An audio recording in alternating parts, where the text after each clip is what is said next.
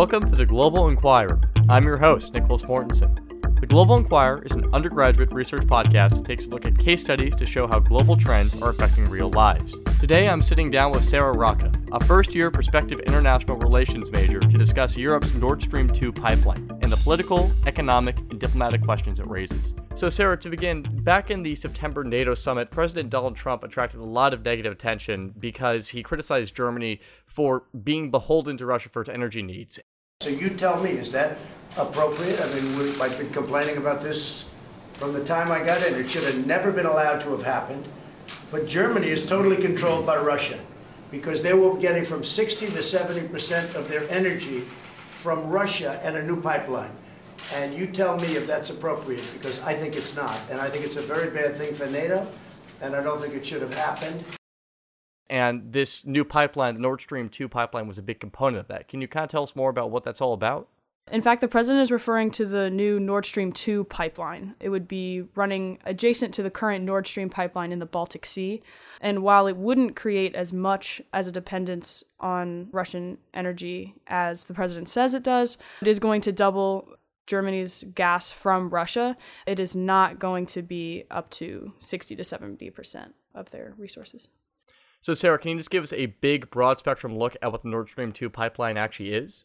Sure. So the Nord Stream 2 pipeline is going to be carrying liquefied natural gas from Russia to Germany. And this is a project that's been discussed about for a few years now and is going to be completed by the beginning of next year, 2019.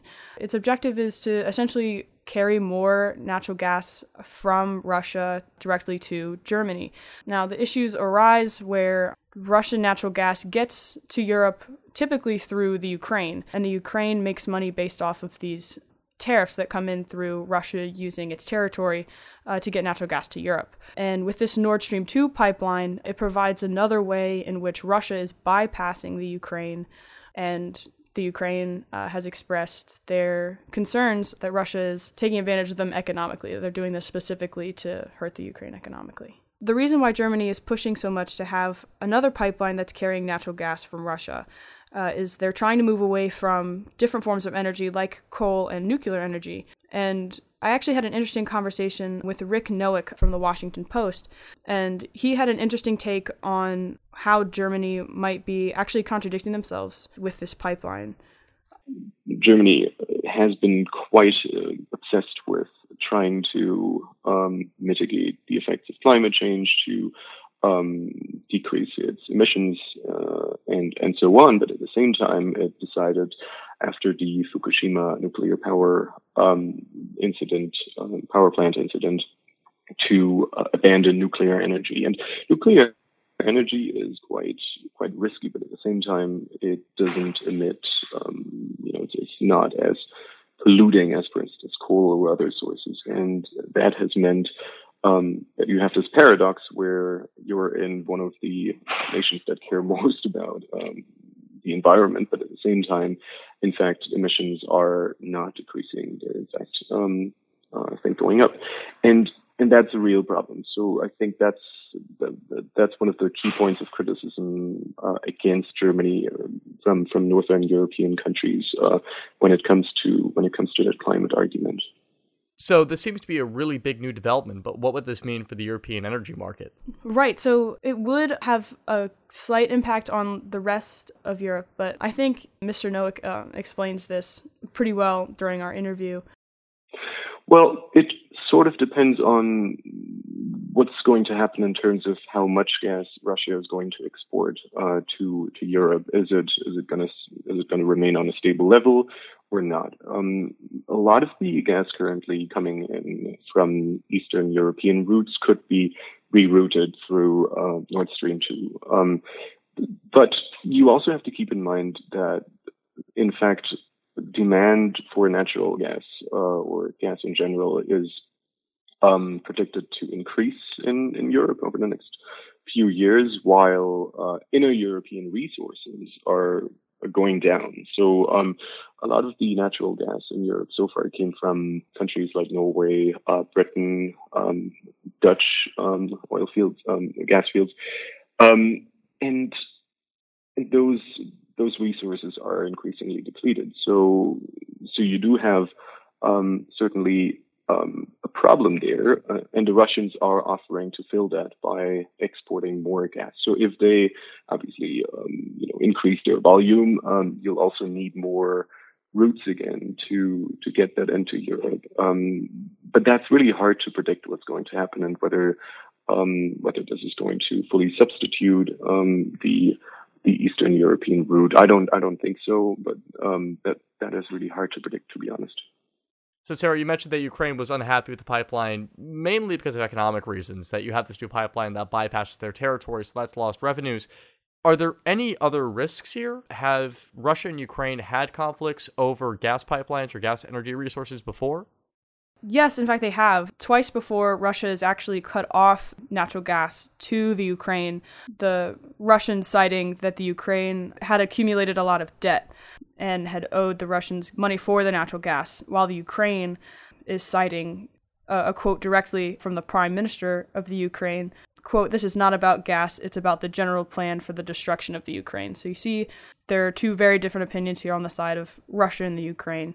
This first instance occurred in 2009, where Russia and the Ukraine failed to agree on the price of Russian gas to the Ukraine and how the tariff should be regulated, along with the debt from the Ukraine. And this had a really dramatic humanitarian effect because once Russia cut off gas January 1st in 2009, people lost gas to their homes. People were freezing in the middle of winter. And so the Ukraine started siphoning off gas that was running through the Ukraine but is aimed to go to other European countries such as Germany. And once Russia learned that they were siphoning off this gas, they cut off gas to the rest of Europe completely. In the next few days, a 10-year plan was signed that solved all the problems expressed with the tariffs and the cost of gas to the Ukraine.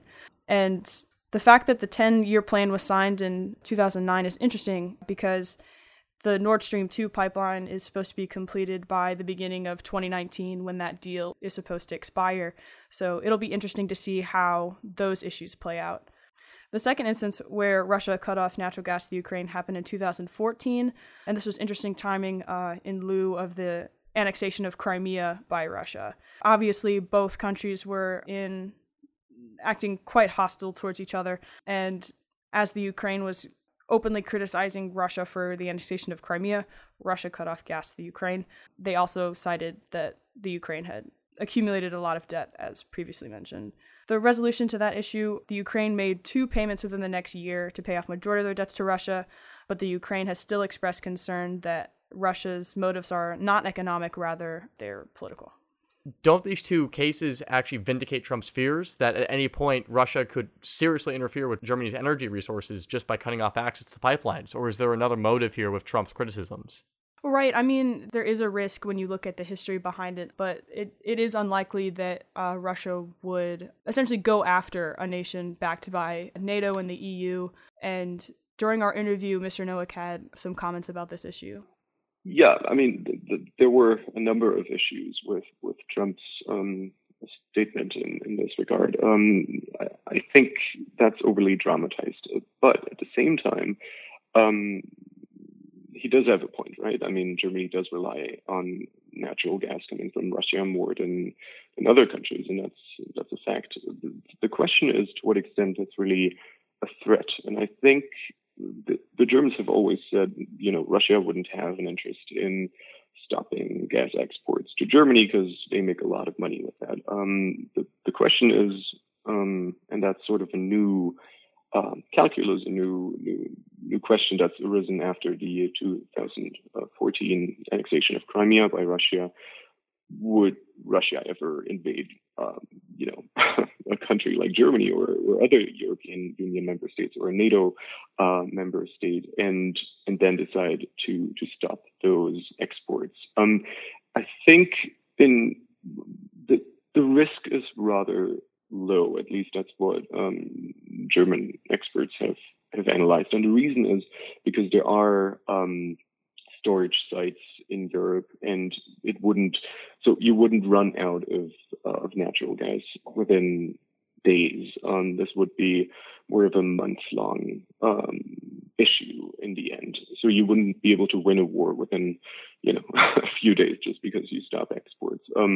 So I think that's the reason why the overall feeling here in Europe is that, yes, Germany does rely quite heavily on Russian gas, but it's not as much of a risk as Mr. Trump is portraying it as. And in fact, the reason why he might be portraying it in such a threatening way is that he wants to support his own LNG industry and boost LNG exports to Europe. And that's a very common assessment here in Germany of why he's been making those remarks. Although Trump seems to be expressing concern for NATO and the alliance, he actually might have some background interests in promoting the U.S. natural gas industry and encouraging Germany to think more about taking natural gas from the United States rather than from Russia. Well, the thing is, why wouldn't Germany do this? Why would he not buy energy from a close ally? Well, there's a clear geographic difference. Obviously, Russia is closer to Germany, so it's easier to build a pipeline that would get natural gas to Germany in a more efficient way. It also is more cost-effective with the shorter distance for Germany. And it's simply that these international debates aren't as simple as taking resources from your ally rather than a country who isn't. Mr. Nowak also commented about this. A geographic element that just means you can't. It is quite a big distance. It takes weeks to get liquefied natural gas to Europe from the US. It also is much more expensive than the gas that's coming from Russia, even though Russia has frequently been accused of kind of driving up its prices artificially, but at the same time, it's still cheaper than the LNG Europe would be getting from the US. And it is somewhat, it does take some effort to set up terminals, for instance, to set up port terminals that would be able to, where you would be able to receive that LNG from ships, for instance. I think Angela Merkel has recently agreed to set up such a terminal. That is sort of a concession step into the direction of Mr. Trump. And that was certainly also meant to take some of the pressure out of that whole situation Trump has created by, as you described, calling Germany, captive to Russia. That's certainly, Angela Merkel grew up in the former GDR, Soviet-controlled territory.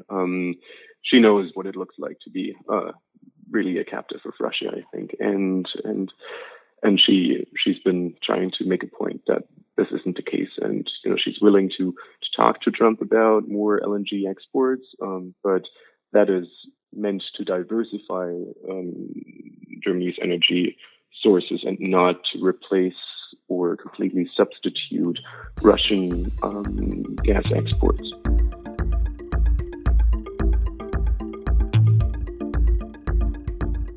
So this pipeline is attracting a lot of negative attention from the United States as well as other Eastern European nations, and it entails a deal with a nation that has been an adversary to Western Europe and Germany for quite a number of years now. Why is Germany doing this? What's in it for them? That's an interesting question. I actually got the opportunity to talk to Mr. Nowak about this. I think there's quite a lot of support for that pipeline, and one of the reasons for that is because there is a lot of support for stronger ties to Russia within Germany. A lot of Americans aren't aware of that, but the Social Democratic Party, so sort of the opposition to Angela Merkel's Conservative Party, has always been rather pro-Russian in its approach. That doesn't mean they haven't been condemning the annexation or anything. They, in fact, have. But they've always had a blind spot, in a way, for Vladimir Putin, and have tried to boost ties. And Merkel has kind of, she was given that heritage from her predecessor, but she hasn't intervened and circled back and said, no, we're not going to build that pipeline. So I think there's quite a lot of support for that pipeline, at least in the German political in Parliament, but also probably among Germans themselves. Another reason why this pipeline is so popular in Germany is that they've used this kind of gas diplomacy before. They've used it previously in the Cold War to grow closer to Russia, to kind of foster good relations. I think the answer depends on whom you're listening to and where you're listening. I think if you listen to people discussing this in Eastern Europe, certainly they would argue Germany is in fact not justified in doing it. In fact, it is violating European agreements to decrease its reliance on Russian gas. But in Germany, there is a feeling, and there has been for decades, that if you want to deal with Russia, you need to approach it in a sensitive way, and that sensitive way has, for instance, even during the Cold War, when the Soviet Union still existed, always also included, for instance, trading gas and kind of building economic bridges and building at least some degree of trust, even though people very much hated each other at the time. And I think that's a sentiment that's prevailed, at least in Germany, and that's quite important when it comes to this topic, because people here will say, well, we can't just cut all ties with Russia, even though, we all, of course, are aware that Russia might be using gas for political reasons, might be pressuring Ukraine into things it doesn't want to do. But at the same time, this is our strategy and this is what we want to do. And on the flip side of that, Russia and Germany have had a pretty tumultuous relationship for most of the 20th century to start, as well as kind of going into the 21st century. Why has Russia been so willing to work with Germany on this pipeline? Right. Well, what isn't as talked about as much as Germany's dependent on Russia is actually Russia's dependency on the European natural gas energy market. Well, they're, I would say, extremely reliant on it, because the Russian economy has been going down for some time now as a result of the sanctions. There are also some broader problems within the Russian economy, but the key impact was that the economy hasn't been doing too well in Russia, and that's why Russia has been trying to diversify its export markets as well. So, of course, they've been trying to keep their ties to Europe, but they've also been looking beyond that. So they've tried to open new markets in Asia, build pipelines or connections to China, to other countries, and I think that's another key factor or key development to look out for.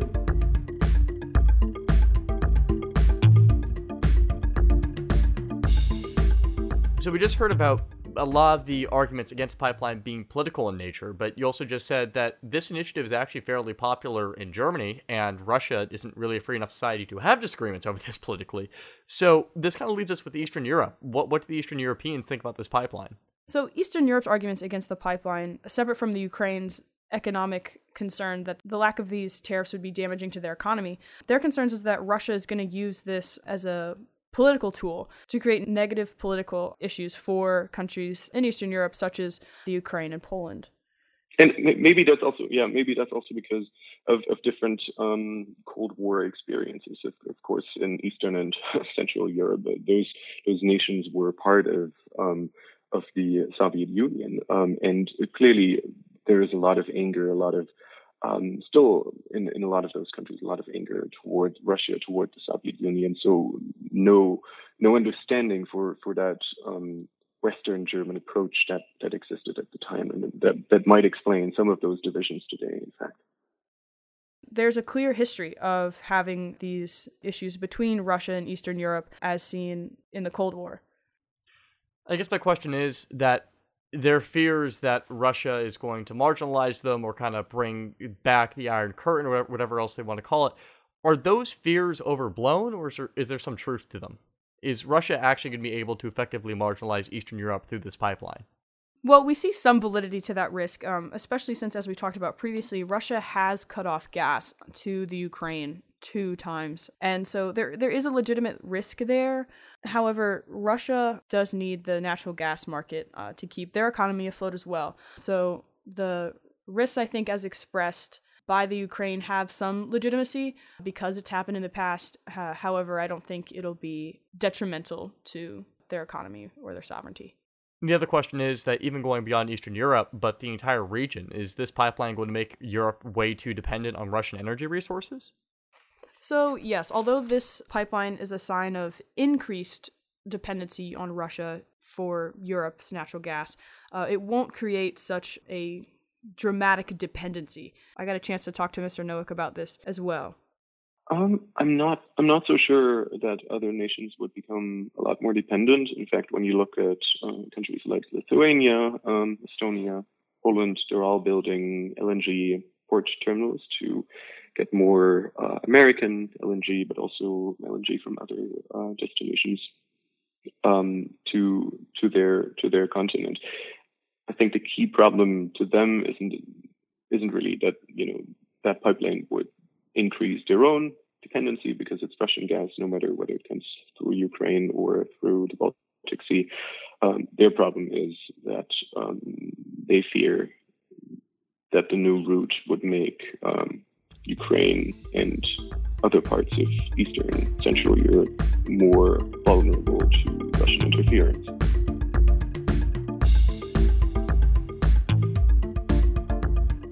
So getting away from the political issues, what is going to be the environmental impact of this pipeline? In the United States, we had the Keystone Pipeline, which attracted a lot of negative attention because there's a fear that these pipelines break, these pipelines cause environmental damage, and they pose other risks for the nearby environment. Have there been similar arguments levied against the Nord Stream 2 pipeline? Absolutely. Rather, these arguments are coming from Northern European countries, opposed to the countries that we have been talking about in Western and Eastern Europe. In order for the pipeline to run through the Baltic Sea, it needs to be approved by 5 different countries: Germany, Russia, Finland, Sweden, and Denmark, because it will run through their territorial waters in the Baltic Sea. Denmark is the only country out of the 5 that hasn't submitted their environmental report of approval. However, the project is already well underway and will be constructed. The environmental risk that they're citing is the transportation of hydrocarbons that exists in the liquefied form of natural gas that will be running through the pipeline, harming life in the Baltic Sea with construction.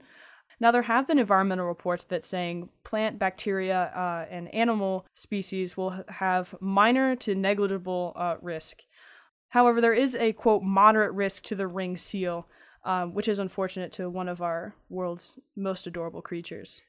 And a third and rather interesting risk is that there's still remaining mines from World War II in the Baltic Sea. So, quote, when necessary, the construction team will attempt to avoid these mines in the seabed of the Baltic Sea. So you're seeing environmental concerns both to the cutest species in the Baltics as well as explosive concerns regarding the construction of the pipeline. Have these been enough to prompt any nation to seriously reconsider their permission of having this pipeline constructed in their territory? Although these environmental issues are significant and have been researched by multiple nations, their primary motive to continue with this project is what they're calling, quote, the zero alternative idea, which is essentially that there are clear immediate environmental impacts and other socioeconomic impacts, but it is a necessary evil to endure these immediate, relatively negative impacts in order to get a cleaner form of energy to Europe, and a cleaner form of energy meaning moving away from coal and nuclear forms of energy and to natural gas. Why are they backing away from nuclear energy when most science shows these days that it's one of the most efficient and cleaner sources that you can use? As mentioned previously by Mr. Nowak, the Fukushima plan by Germany has made politicians in Germany a little bit wary of using nuclear energy, and they're trying to move away from that. Although it is a cleaner form of energy, it is significantly more risky. And those risks is why Germany has been primarily relying on coal resources. Now, coal being one of the more dirtier forms of energy available, they're trying to reduce their coal emissions by moving towards natural gas, and this pipeline is evident of that. So there's this idea that, yes, there's some environmental risks here, but ultimately there's no other feasible alternative. It's either build this pipeline or keep on coal resources, which is going to create more emissions in the long run anyway. Right, according to Germany and its supporters, it's not that there is no other alternative, is that this is the best option out of all the options.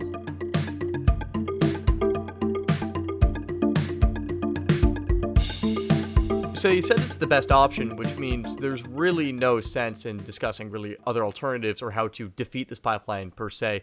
But the question is, where do we go from here?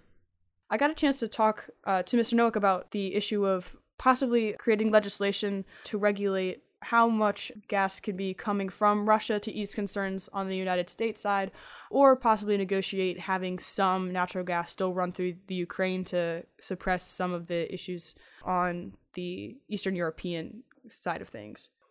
Well, I mean, if you had guidelines like that, first of all, it wouldn't be NATO. It would probably be the European Union that would be involved in those efforts. But it wouldn't really be up to Russia in this case, right? I mean, Russia does have some long-standing contracts, but at the same time, it ultimately is a client in this case as well. And if there were regulations, if there was legislation that would stop those exports, then Russia wouldn't really be able to do much about it, to be honest.